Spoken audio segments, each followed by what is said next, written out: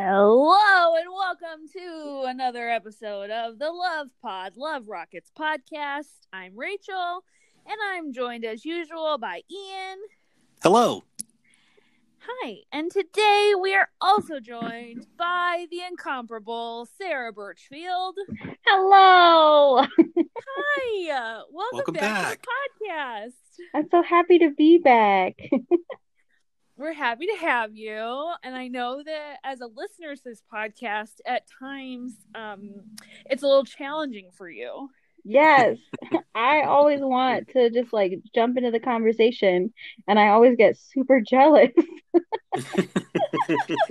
I'm like, no, I need to pause this so I can call and be like, okay, this is my thought on that.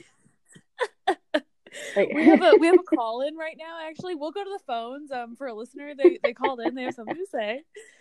I know we need a regular radio program. Is what we need. So now you can just, you can respond in real time.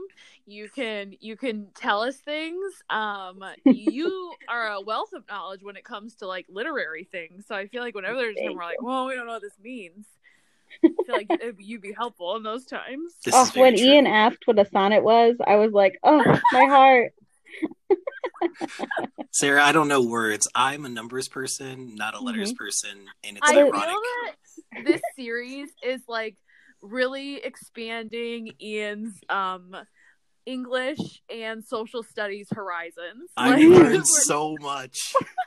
So many good things. We're taking it back, and we're diving deep. Like using skills I haven't used since high school. I'm like, wait a minute. How do you pronounce things? Oh yes, this isn't an economics paper. That's tough. You mean things mean something deeper than what they just look like they mean? I'm so confused. What do you mean? Get some metaphors in there. I am very happy to shepherd you into the social studies world and be like, look around, everything's terrible. Oh no, it's so great. Is that just because history has its own issues? Yeah, it's just like everything's complicated and also kind of bad. But isn't it fun to talk about? I'm here for it. I'm having a great time. So on that note, we've been in a series where we're talking through different hymns and their stories and the stories of the people who wrote them. And we've just been trying to wade through and figure out if we can figure out some common themes and see where they're still making a difference in what we sing today in church. And I think it's going well so far. We're over halfway done. I'm having a good time, and I'm excited to talk through our hymn today. So, we are going over today. Our hymn is "What a Friend We Have in Jesus," which I think is a pretty popular hymn. I feel like most people know it. There's I don't know if I remember who it is. There's a pretty famous country cover of this. Alan Jackson? Country guy. Alan Jackson. There you go. Yes, I Googled it. And also my grandma gave me a CD of his around Thanksgiving time, so I've had it in my car playing. Wow. Oh, perfect. You're so ready. You're so ready for this conversation. The Lord knew. I try really hard. I came prepared. Okay, so we're gonna be talking through that hymn, and we're gonna put the cover in a moment. As always, not sure what the volume's gonna do, so if you're a sensitive friend or you're driving and don't want to drive off the road, maybe just adjust your volume accordingly. But we're gonna listen to that, and we'll be back as soon as it's over.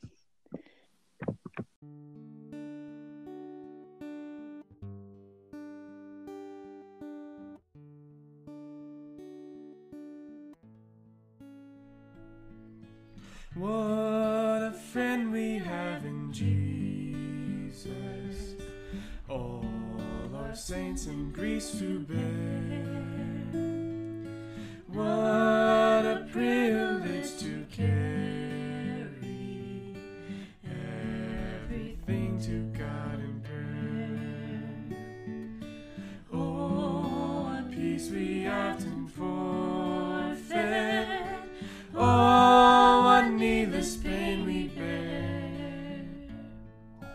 All because we do not carry everything to God in prayer. Have we trials and temptations? Is there trouble anywhere? We should never be discouraged. Take it to the Lord in prayer.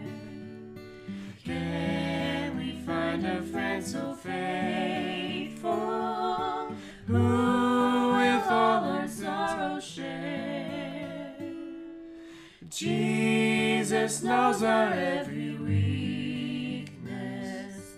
Take it to the Lord in prayer. Are we weak and heavy laden, cumbered with a load of care? Precious Savior, still our refuge. Take it to the Lord in prayer. Do thy friends despise or forsake thee? Take it to the Lord in prayer. In his arms he'll take and shield thee. Thou wilt find a solace there.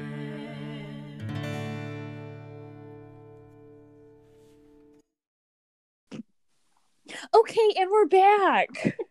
Sarah did some ferocious typing in the break, and we're back. We did listen to the cover prior to this, and it was really good. Really, I quite enjoyed it. Mm-hmm. It's Alex, Elizabeth, and myself. Mm-hmm. And as always, we want to thank Tom for his hard work in putting those together. It was very soothing. It was really. It's like sometimes you can get like a little jumpy version of this, but it seems too fast. But I think the H2O version was very nice and like thoughtful. I found it very relaxing. Mm-hmm. Oh, good. It was fun. It was fun to record. And oh shoot, there was something else I was gonna say. Oh well, it's lost. Oh no, sorry, I interrupted. No, it wasn't important. Or if it is, good. it'll come back at some point. So I feel like last week we had this little reprieve where we're like, this man just lived a nice, pleasant life and just wrote nice, pleasant poetry that was turned into a hymn. Yes. No muss, no fuss. We're not here this week, are we? And I don't want to be the bearer of bad news. I don't want to bring us back to some unpleasant themes we had in prior weeks. But I'm afraid that's where we are today, friends. That's okay. I have just one very important question, Rachel. Yeah. Is there a boat? Oh, see, here's the thing. I do feel that maybe our theme of boats are bad needs a little tweak. Oh. And if we tweak it, then this will also fit into that theme. And the theme instead should be water is dangerous. Water is dangerous. It is, though. Okay. Well, let's hear it. This is also not going to help you in your adventures in learning to swim. Nope, still can't swim. I'm terrified to go on a cruise now, and I'm really glad that I don't live in the 18 or 1900s. What if it's a Disney cruise? It's still a cold, watery grave. And we stick close to all the islands, we'll be like, yes, we'll just kind of like like stay close to the coast. I don't know. I'm just gonna need to talk to Lauren and be like, can you just make me feel better? Because you conquered this before I did. Yeah, teach me how to not be terrified of the water. Please. Yeah, she could do that. All right. So, like I said, our theme may need a little tweak of water is dangerous, and we will get to that in a minute. But I just wanted to say that we're back to the land of like, oh yeah, that's kind of a lot of bad things. But also some good things. Also some sweet things. Mostly I'm excited to talk about the sweet things, and like, you know, true to life, there's sweet things and there's sad things. So here we are. Right. Laugh or cry. Okay. So here's what we know. This hymn, What a Friend We Have in Jesus, was written by a guy named Joseph Scriven, who was born in 1819 in Dublin, Ireland.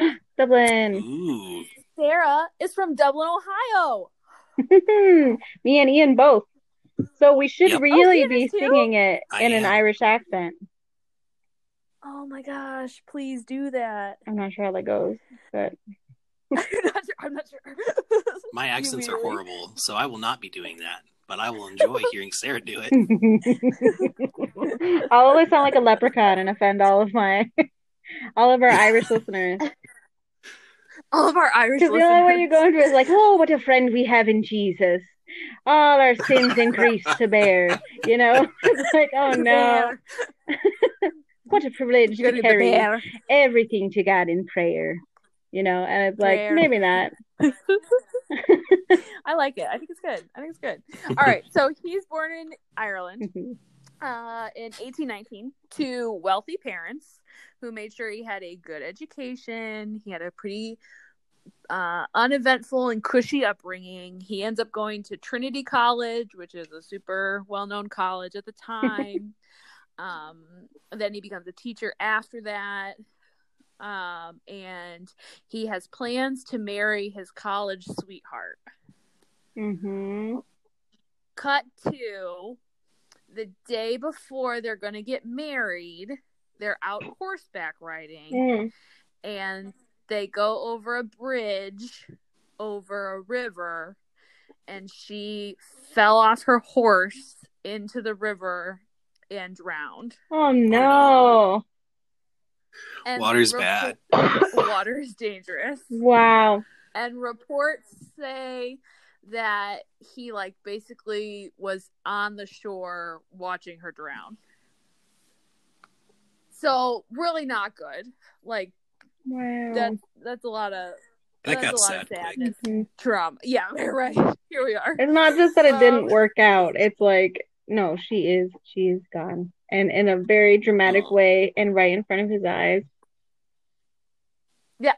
Well, and also like this whole plan that he kind of had for his life, you know, like he's recently out of college, he has a career, he's gonna marry this girl, like all the things are like set in a certain way, and then like, nope, that's not gonna happen. And not only is it not gonna happen, but it happens in like a horrific way. Mm-hmm. So that was upsetting, as you could imagine. And also around this time, he was, it's like rumored that he was estranged from family because he was, I don't know how to describe this. It's going to get confusing here for a second, so bear with me. So he was involved somehow with this group called the Plymouth Brethren, which I tried to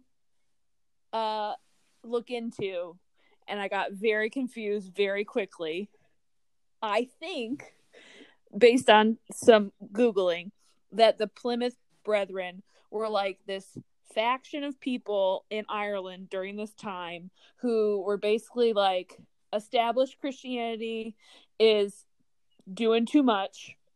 They're fighting about whether they should be Methodists or whether they should be Catholics or whether they should be I don't know what the other leading denomination was, and they were like, no, we only need to focus on the Bible. That's all. Probably Anglican.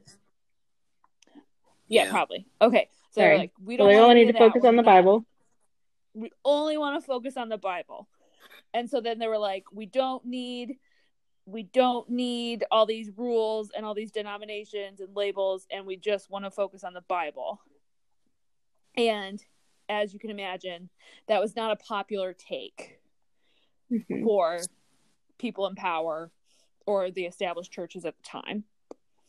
But Joseph was apparently pretty interested in this, and apparently, or allegedly, that led to him being estranged from his family. So he's estranged from his family. His girl dies.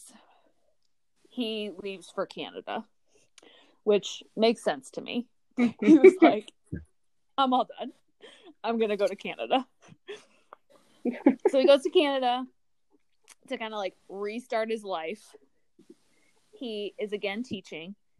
Again, he falls in love, and he's going to get married. And before they get married, she catches pneumonia and dies. Oh no. So now this guy doesn't get a break. Joseph needs to go for them like party girls, you know? You're like, yes, you look like you could survive the bubonic plague. You have a hearty disposition. We will marry. I mean, poor Joseph. Yes. He wasn't. I mean, to be fair, the girl on the horse might have been hardy, but she was a horse girl. She was a horse girl. She was apparently not a river girl. Not gonna happen to anybody. Ouch. So his second love dies. Thanks, Ian. Thank you for bringing us back. So he's out 2 fiancés. He's in a country that is not his own. He's not making very much money because he's a teacher.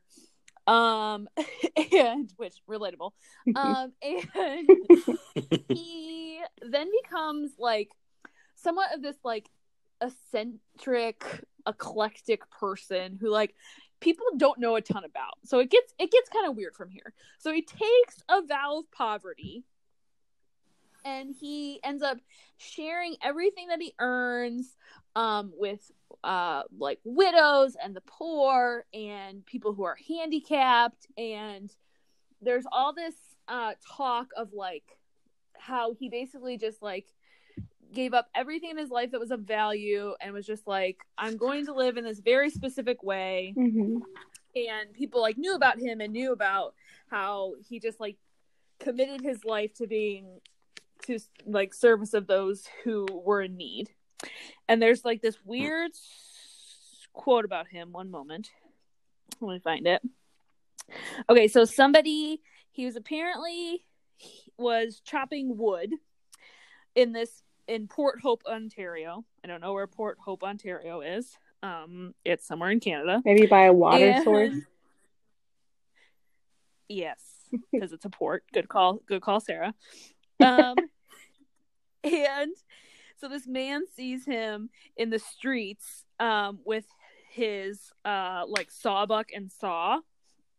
And they said like, who is that guy? I would like to hire him. I want him to work for me.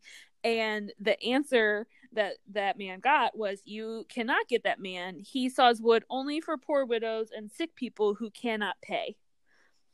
So nobody knows how he made his money or how he lived at kind of after this, because he was just like wandering around helping people who couldn't pay him, which is great. But I have questions. Well, he doesn't have any student loans. His parents paid for his college. Yes, he was not in debt. That's true. Like, but what do we make of this? Like, do you have questions? Like, do we just think like, oh, wow, okay, that's fine. That seems normal. I would not say it's normal. And as someone who studied finance, I would not say it was wise, but I can't recommend it.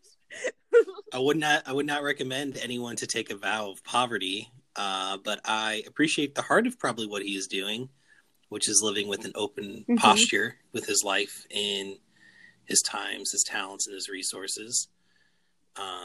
And if he survived okay and he wasn't suffering physical ailments or anything like that, then if his needs were met and he felt a calling to just give of what he could to help those who couldn't, then awesome.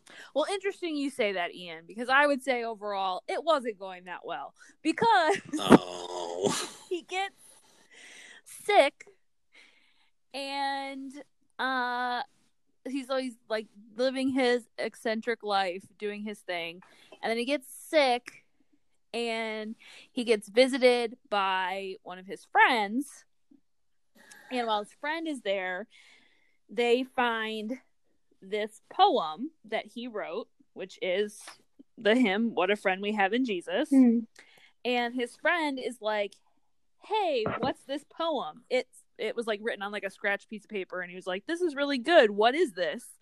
And then Scriven explains that like he wrote it for his mom, who was really, really sick back in Dublin, and he couldn't go be with her. So he wrote her this letter, trying to like comfort her and to, you know, show her that he really cared about her, but he couldn't be there. And then he included this poem in the letter. And so he didn't ever really intend for anybody to see it or do anything with it. Which is like kind of goes back to what we were trying to talk about in the last episode of like people just creating things for the sake of creating, or like in this case he created so that he could like comfort his mom. But the idea that like he wasn't thinking like this will be world renowned work that people will know and be able to quote or be able to hum along to, like he was doing it out of like his own purposes, but it was like for his mom, which I think is really cute. It's very sweet. And then there's this quote that his friend found it, and when he found it, he was just like, "Hey, what is this? Did you write this?" And the quote that he said, he answered, he said, "The Lord and I did it between us." Oh, because they're Isn't friends. Oh, that really that was sweet? really sweet. That's very nice. But it's also really sad to think about this man who's in his house sick, like writing poems to his sick mom. Like, it paints a pretty bleak picture. Yeah. So, cut to it doesn't get better from here. Okay, so his friend who found this poem eventually gets it to be published, and it's eventually put into a hymn book in 1875. While he's still alive. So he's still alive. It gets published. It becomes a hymn. So that's really cool. But then in 1886, his body is found in a mill pond. He was 66. Oh. And it's kind of not clear as to how or why his body was in the mill pond. So he was reported to be in very poor health, and he was like, some people said he was really depressed.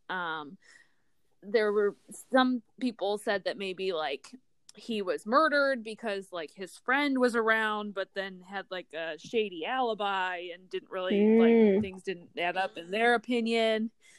But then like there was, I guess, officially decided that it was an accidental drowning. So a pretty sad conclusion to what seems like a fairly sad life. Dang. Water sucks. Water is dangerous. So don't feel great about that. It's one of those things where it's like it doesn't really matter what the true or real thing is, but it's also one of those things where it's like, well, it was 1886 and they weren't really investigating things in the way that we do currently. So yeah. But like the city of Port Hope has erected 2 monuments for him, where like the lyrics to his hymn are etched in them, and they like the reason the monuments were put up was because of his service to the city and to the people who lived there, like paying attention to people that at that time nobody was paying attention to, or like wanting to help. So that's pretty amazing. Yeah, that he wasn't forgotten. That's a good legacy. Yeah. So within that context, we can kind of move into the hymn itself and the lyrics. So this hymn is like I said, it's like pretty popular. I feel like most people know it. Did both of you know it previously? Yeah. Well, Sarah said she's been listening to Alan Jackson sing it. Though I always get it confused with "'Tis So Sweet to Trust in Jesus." So I was like, "What a friend we have in Jesus," and I was like, "That is the wrong hymn." Well, it's like one of the reasons that people think it's so popular is because it does have like pretty simple theology in it, and it has like pretty simple phrasing, and a lot of like musical scholars and stuff say that it became so popular because because it's really simple. It was one of the first hymns that was taught to people who would convert in different countries and things like that. Or it was sung often by like children because it was easy for them to understand what it was saying. So I thought that was pretty cool. But getting into the actual lyrics themselves, are there any phrases or verses that stick out to you?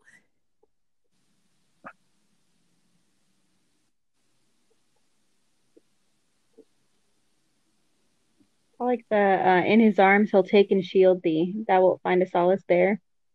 Like, because like I really like the friend and the thoughts that it has, like very like there, but like in that that last part, it's just like before, it's like, here's all these regrets that people like don't live in regret by not taking things to Jesus, because when we take it to him, he like takes us in his arms, like embraces us and shields us, like protects us and gives us solace, like that comfort. And so I think it like is a really great way to end it, but also just be like, all right, don't live in regret. This is what you're missing out on. I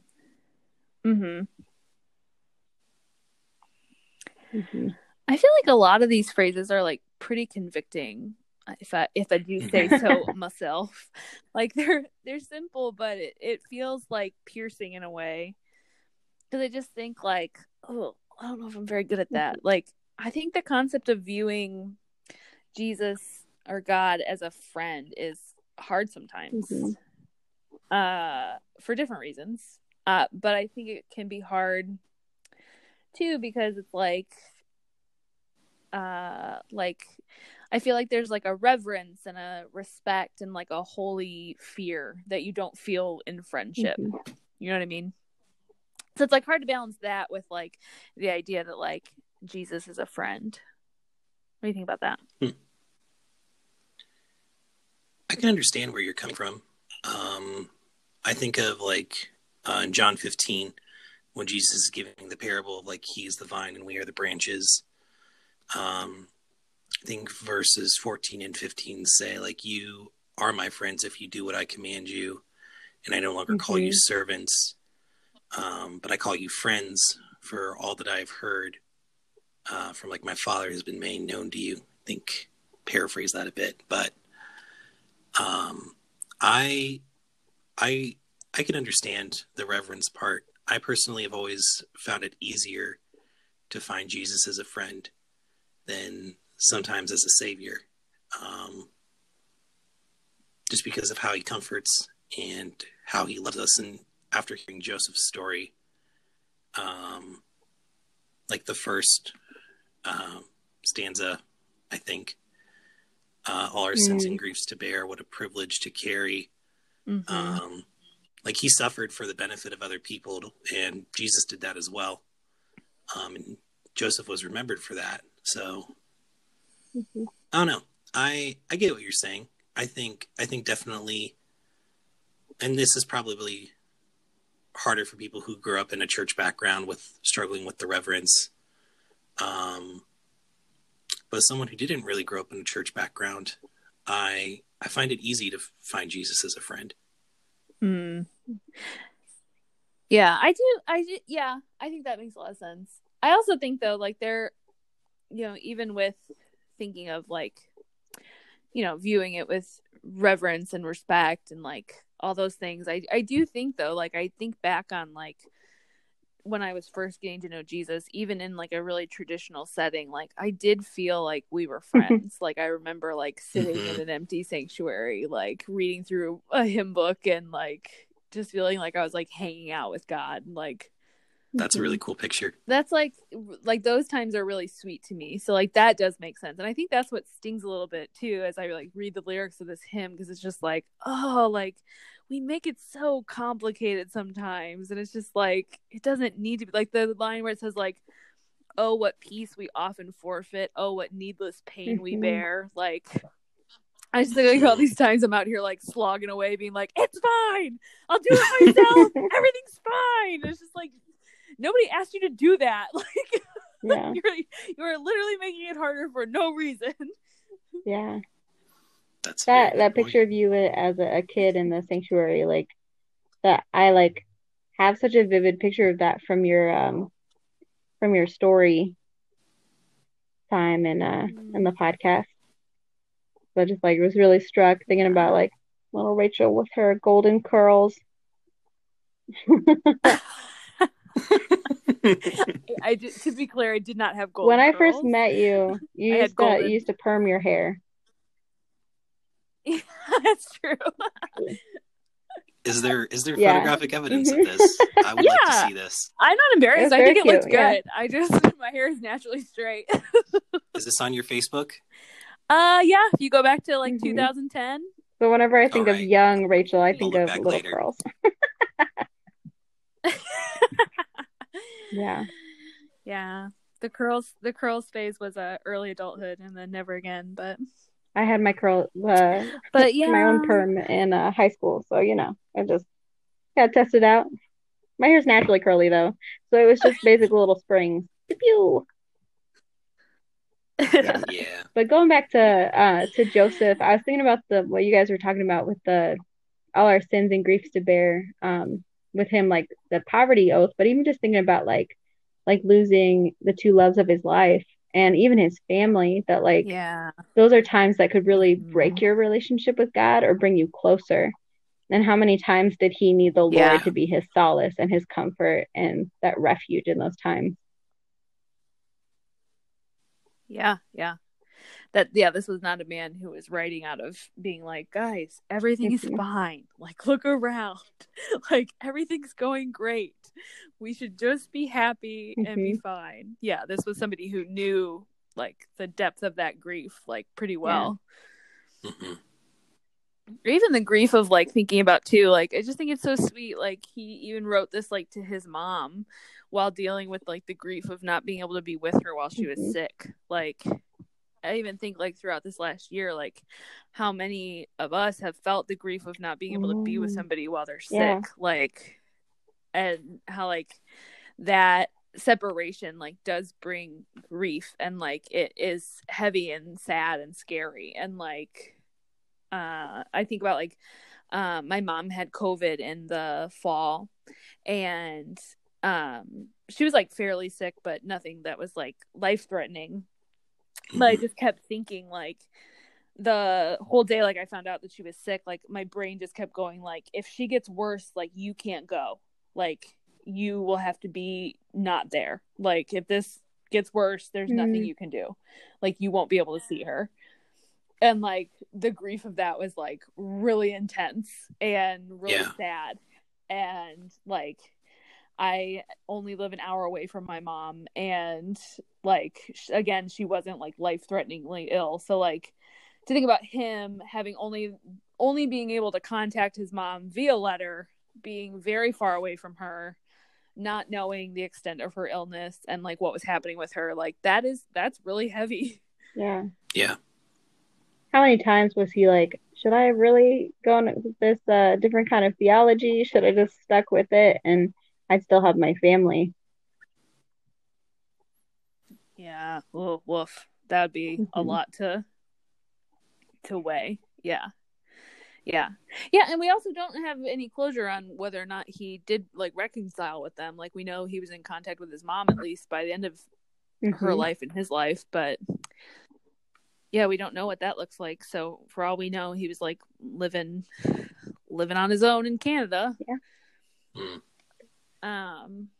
With Jesus as his brand. Which again is both sweet and sad. Yeah.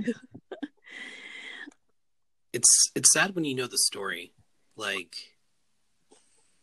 I feel like after hearing this, like my perspective on this hymn has changed, as probably all of them have after hearing the story.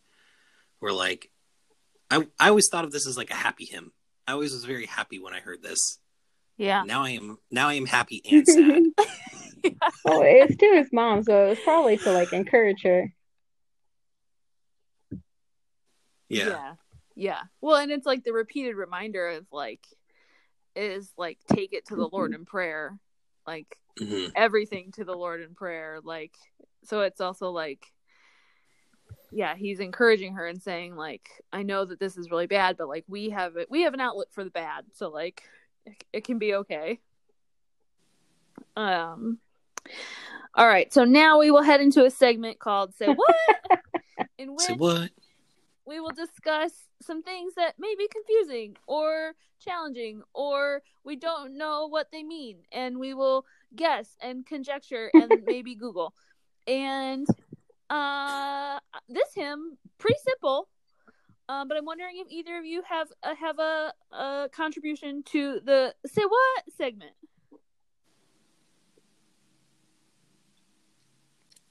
I'm actually good on this one. Joseph wrote it simply because he knew probably people like me would be reading it. So I don't have anything that was confusing of phrasing or anything. But I very much appreciate this hymn. I like what it says a lot, but we can talk more about that. I think after hearing his story and the questions surrounding his death, the do thy friends despise, forsake thee, is a little suspect. Like, oh, yes! Poor Joseph. Yes!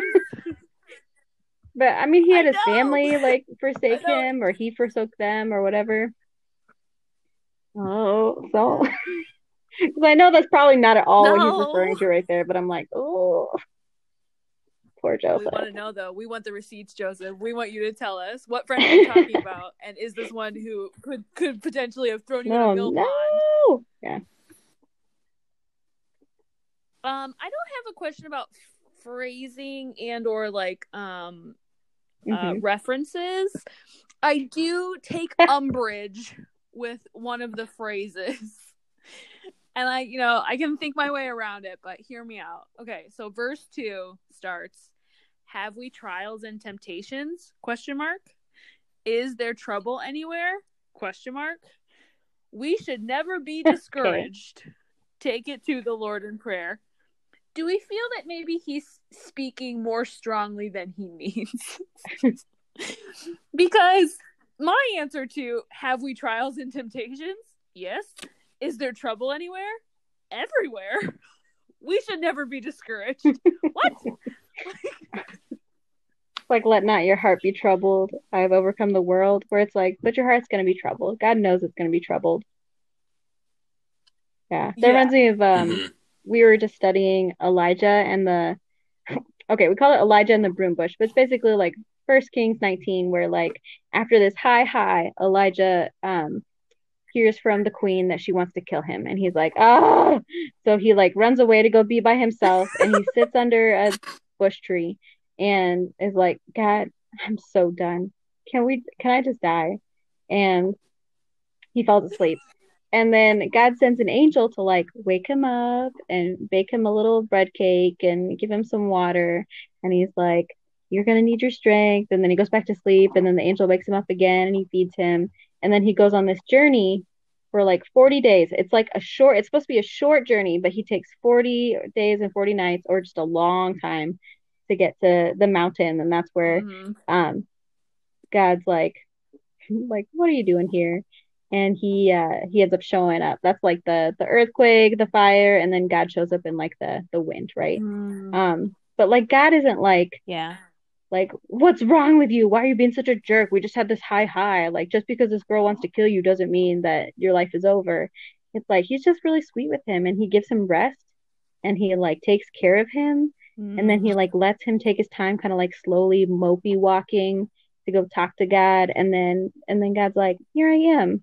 And then he like shows up in other ways to like take care of some of the political and other problems and stuff. But I just think like God knows we're gonna get discouraged sometimes, even when we're living for him, even when we're like riding those highs with him, like, but he still cares, and he wants us to like rest. And there's gonna be times when we just like go and just be with God. Like, it was a very short prayer when Elijah was like, I am done and I just want to die. It's short. It wasn't like, and here are the things that I've done for you, Lord, and here's this huge lament. It was just like, I'm done. It wasn't like a big prayer, but it was just like, God, help. That's it. Just being honest. Yeah. Yeah, that's good. That's very good. It's very good. He had a lot of reasons to be discouraged. Yeah. Both Elijah and right. Yeah. Joseph. Like, there are gonna be times when your heart is troubled, but like take it to the Lord. Don't let it stay that way. Like, where Joseph could have lived being mad his whole life and been like, everybody dies or leaves me, and even when I'm trying to live for God, it is sucky. Instead, he like gave his life for other people. Yeah. I also think about the verse that talks about how like we don't grieve as everyone else grieves, like we don't grieve as those without hope. So it's like the idea of like we can feel those things, but I feel like it's less that he's saying you shouldn't feel those things, and it's more that he's saying you never have to sit in those things permanently. Take it to the Lord in prayer. Like, there's something that you can do, like that. Prayer is active. It is meaningful. It is powerful. Like, we don't have to just sit like people without hope and be like, oh man, there's trouble everywhere. Like, what do we do? Yeah. Even though well, the next line too is, can we find a friend so faithful who will all our sorrows share? And it's like, oh, sorrows are meant to be shared. It's not like they don't happen, but we're not supposed to like just sit in them by ourselves. Yeah. And also the idea of like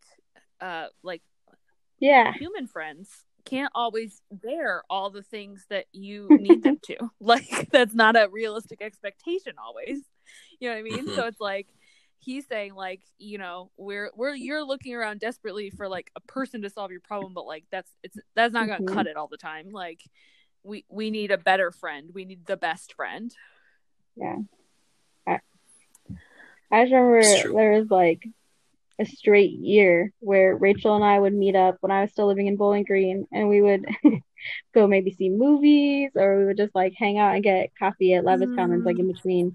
And it was just like having somebody to talk through some of those things and like cry and be like, this is so much and this is so overwhelming. But to know that I had somebody who like loved me and like was right in there with me, even though we like lived in separate places. It's important. It's important to have that. And like Jesus knows us on an even deeper level, and he loves me more than Rachel does, and he loves Rachel more than I do, like that's a good friend to have. Yeah. To think about how much we need each other, and then to put that on an even bigger level for how much we need God and his love. That's whew, like I said, feeling convicted. Man, I'm like getting a little teary-eyed here. That was so sweet. The power of love right Y'all there. can finish this. I can go. Ian's like, I'm having feelings. I gotta go. Not crying on the pod. Crying is great. Release those emotions. Get them out there. Sarah and I are, So if sweet. you're looking for people who are not pro-cry, Sarah and I are not your audience. Oh, Sarah yeah. and I are very pro-cry. We're like, let I it love out. it. All right, so I feel like we're heading into the home stretch. If we were to figure out in our section, there's a why in hymn. What do we feel like the why is for this hymn? Why do we need it? Why is it so impactful? Why was it written? How could we sum up what the why is for this? I think one of the things that you were saying earlier is that this is a hymn that people would teach kids early on. I think we have a lot of hymns for kids that are about the friendship of Jesus to kind of like ready them, because it's like sometimes it's hard for them to understand like a king and their relationship with a king and what that looks like, but they have friends and they make friends easily. And I think like there's those reminders that we need as we're growing up, that like, because as you grow up, it's harder to make friends and it's harder to keep friends. But Jesus is a friend that we'll never lose. I think that's something that like really is like the staying power of that. It's very simple too. It's not like a really complicated hymn to learn. Yeah, that's so good. It's great. I feel like what it. It could be otherwise. That's the whole thing.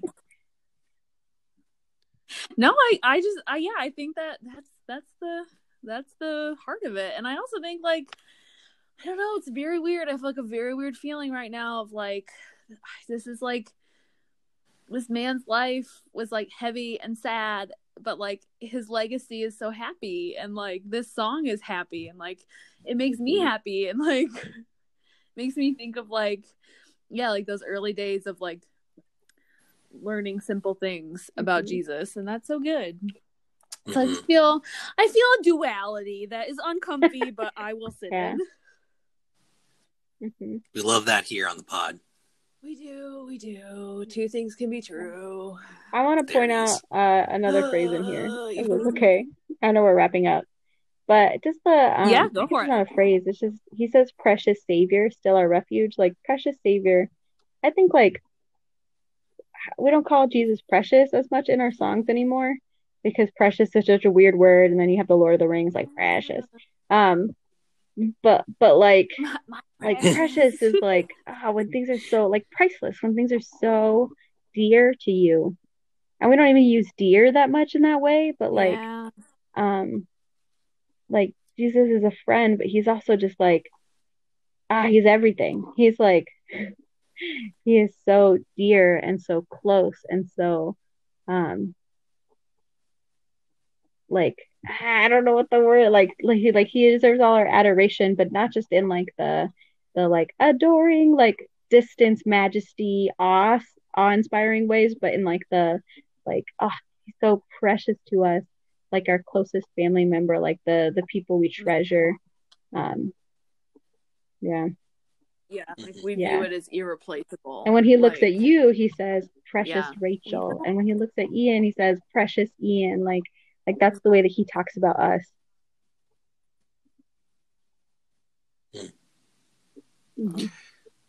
That's great. I'm reminded of a conversation I had in group the other week where like we should strive for our relationship with God so Jesus becomes our heartbeat. Like without Jesus, we would cease to live. And yeah, I think Sarah, that's kind of like part of the heart of what you're getting to, of like, that's how tender and precious and important and special Jesus is to us, but also Jesus says that to us as well and feels the same. It's beautiful. I love this. I love this hymn. I love this conversation. Yeah, I feel like it really came out of nowhere. I didn't have a lot of expectation for it, and yet here we are. I'm feeling all these things, and I'm thinking all these things, and I don't really know what to do with it, but... I love you, Rachel. Just sit in it, Rachel. I'm just gonna sit here and be uncomfy. It's fine. All right. As we wrap up, if we gave this a rating that is arbitrary out of 5, what would we give it? Ian, I'm going to kick to you to go first. All right. I'm going to give this hymn 5 out of 5. Big, warm, squishy hugs. Oh, that's nice. I just feel good. I'm sad, but I feel good. Like, but I also relate. I relate to like the tragedy and the hurt in losing people that are important to you. Yeah. In fear of water. But also the friend I have in Jesus, like Jesus being my best friend. Yeah. And how awesome that is. So good job, Joseph. Good job, sir. I'm going to give this 5 out of 5 impoverished woodcutters. Because who knew that was a thing? That's great. Oh no. Okay. Sarah? So we haven't really criticized this hymn very much, and so this is gonna seem like I'm coming out of left field. Oh, go for it, Sarah.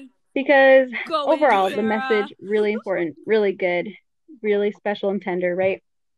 But the singability of this hymn, I think Oh, you think it's low? it's very high in like the way that it is written. I think it's not super interesting as far as hymns and like the hymn parts go, because I think there's some that are great, like the wonderful, the matchless grace of Jesus, and it's like, all right. So This doesn't get you going, is what you're saying. It's a little boring, if I'm being honest. Is that I think it's soothing, and I think it's Okay. like what I was saying. I liked the way that H2O did the cover, where it was like really gentle and tender. So I think that helps in like kind of like the feeling of it. So I would give it somewhere between like a 3.5 and a 4. Like, because it's a good hymn. Yeah. And it definitely has staying power, obviously. But there's just something about it that's not my favorite. Yeah. Okay, that is fair. That is actually been the first critical and it's from me? we've had on a hymn, and I gave critical feedback on it as well, and so then you're like, this is not the space for. He was basically like, you can't do that. Yeah. Okay, well, I love it as well. Rating. Like, I've loved some of the other ones that we've done. What was the was 2 weeks ago? What was that one? Oh, Come Thou Fount. Some of these are just like bam, but like, yeah. So I'm sorry to be the first critique. Yeah. No, I think. Don't be sorry. Oh no, Sarah. I'm not saying it's a bad thing. I'm here for it because I kind of forgot that was the point of the rating system.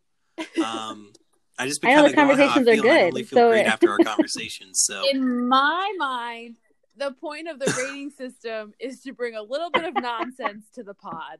And as a lover of nonsense, I feel like we all have to wade in and just experience a little bit of nonsense after learning about multiple people dying by drowning and one girl from pneumonia and being abandoned by her family. Yeah. A little levity. We need a little nonsense. That's good. Have fun. Have fun in the hurt. All right, Ian, wrap us up. Thank you. Sarah, thanks again for joining us. It's been fun. It's always a pleasure. I'm glad you got to participate and give your thoughts so you're not shouting in your car. And thank you for everyone who is still shouting in their car or wherever you're listening from. Hopefully you've enjoyed this conversation. If you have, please leave us a like, give us a review wherever you're listening from. Share the podcast with someone you know. It really does help us out. And if you have any questions or would like to give any feedback, or maybe you have a silly rating that you would like to give this podcast or this hymn or whatever, remember to email us at lovepodloverockets@gmail.com. Follow H2O Toledo on all the socials, and we'll be back next week. Bye. All right. See you later. Bye-bye. Bye.